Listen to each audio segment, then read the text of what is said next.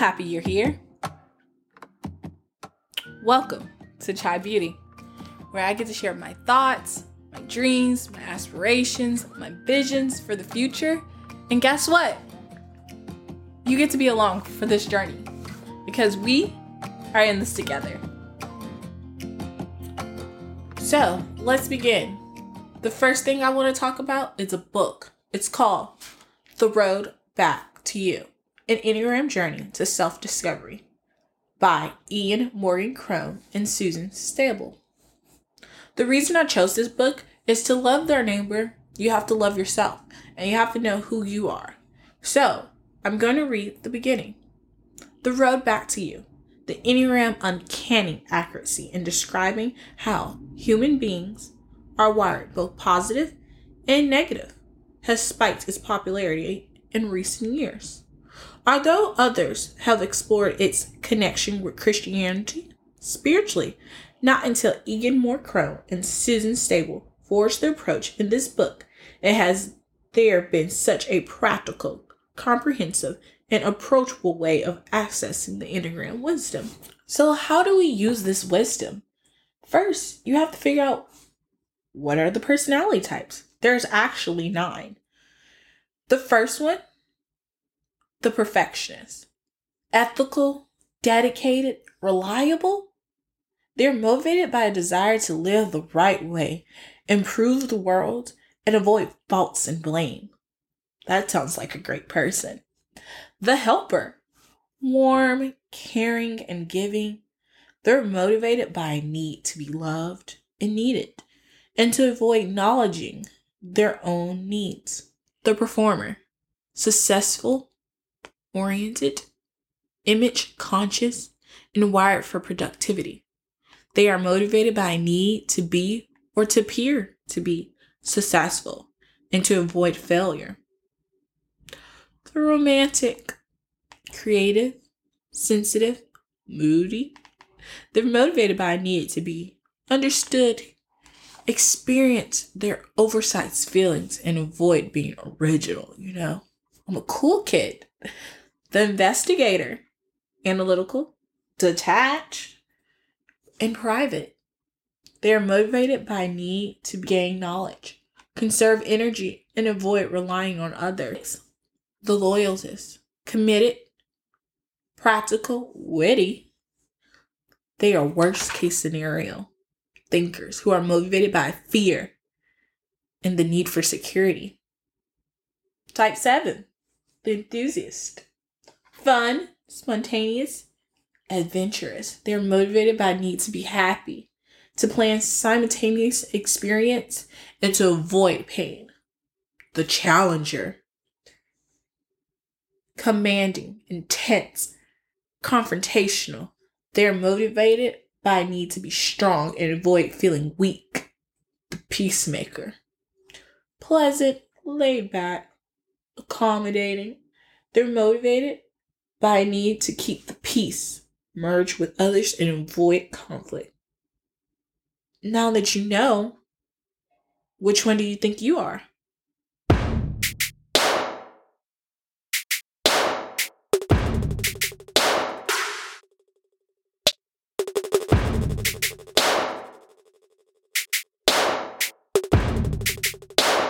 Now that you have had time to think about it, we're going to go to the second part, the triads. The 3 numbers on the Enneagram are divided in 3 triads. 3 in the heart or feelings, 3 in the head or fear, 3 in the gut or anger. Each are driven by a different cause or root. The anger or gut triad, 8, 9, 1. 8, externalize it. 9, forgets it. 1, internalize it. The feeling or heart triad, 2, 3, 4. They're driven by 2, focus on outwards of the feelings of others. 3, having trouble recognize their own feelings or other people's feelings. 4, concentrates their attention inward on their own feelings. Fear or head triad, 5, 6, and 7. 5, externalize it. 6, internalize it. 7, forgets it. So, are you anger, feelings, or fear? What drives you?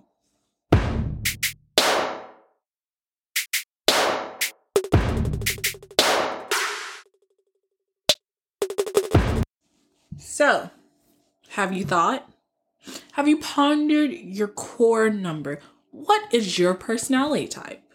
Now, this is the complicated part, and I'm going to try to keep it as simple as possible. But if you get confused, definitely rewind. So, with your core number, you have 3 other attributes to it: the wing, the stress, and security. The wing is the number that is closer to your core numbers. So if you're 1, it's a 9 and a 3.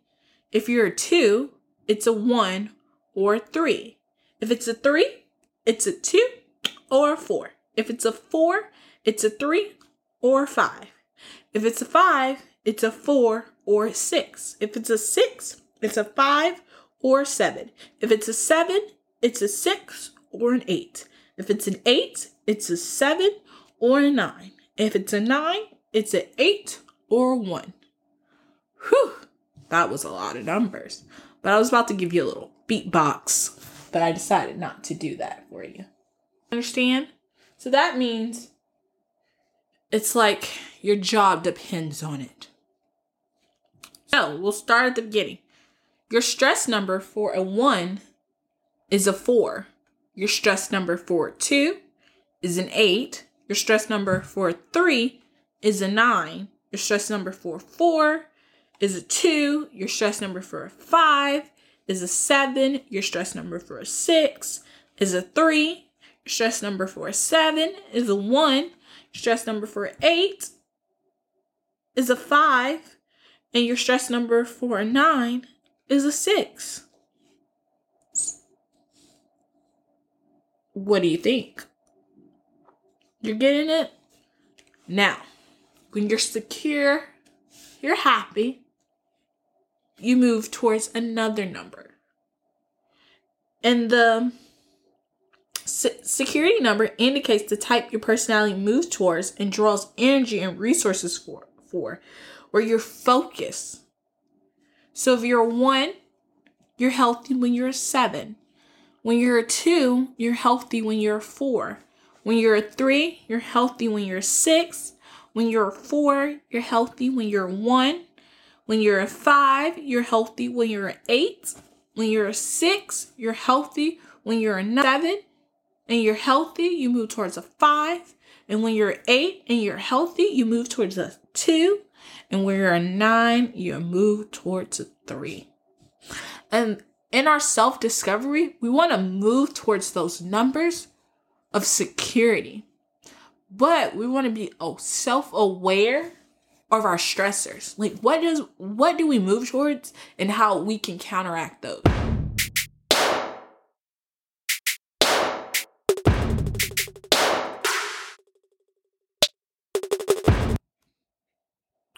We now will begin with the deadly sins. Each of these 9 personalities deal with the deadly sins. 1s are anger. 2s are pride. 3s are deceit. 4 is envy. 5 is avarice. 6 is fear. 7 is gluten. 8 is lust. And 9 is sloth. And you're thinking, okay, what does that mean? For 1, your anger can be smothered in resentment because no one, not yourself or anyone, can hold up to your high standards. 2, you're to believe you're indispensable. You believe if you cater to everyone, you will be needed and that they will have to continue to hold on to you. 3, you have built this image and this appearance around yourself You even believe it yourself. So sometimes you're asking yourself, who am I? 4, you believe that you're missing something. You believe that you're not complete. You don't understand why all these other people are super happy. 5, you try and you try to believe you are enough and you have all the answers and you're independent. 6, you fear worst case scenarios that you don't even try. 7, you avoid painful experiences. You try to be satisfied, but you never truly are. 8, you have lust. You want everything. You confront everything. There is no time for you to let your guard down and breathe. 9, your priorities, your time to management, your personal belief, your personal development. What about you? What do you want to do in your life? What do you see for yourself?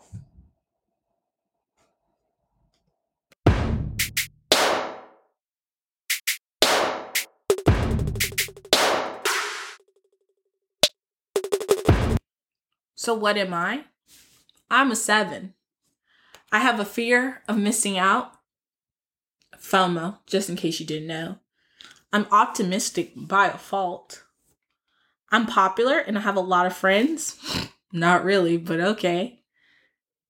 I quickly get bored with the same routine and try new things. Life is better than people imagine, and it's all about how you explain things to yourself. I don't like it when people have expectations of me. Sometimes I'm so eager for the future, I can hardly wait for it to get here.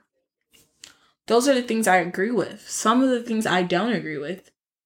I can't have a heavy conversation with people. I understand the value of others. I meditate. I think. I ponder. What is my wing, you're wondering? Well, my wing can either be a 6 or 8. Mine's a 6. These 7s are more settled than other 7s. Fueled by the conscience of the 6, they give both projects and people more time before moving on to the next thing. These 7s are sensitive and a bit more anxious, but they are successful using charm to disarm. Once they commit to a relationship, they have a good chance of staying connected and working out challenges in it. These 7s are loyal to family and friends. They are funny, entertaining, and accepting of others. When I am a 7 in stress, I'm a 1. I'm a stressed out 1 in pressure. I'm analytical. It's a checklist. We gotta get it done. We gotta do it fast and we gotta do it furious. On my checklist, it has to get done by the end of the day. And everyone must stay out my way. My emotions are off and the goal is set. However, when I'm secure, well, you see, I started a podcast. I share my ideas. I explore deeper thoughts. I explain. And I experience life with all 5 senses.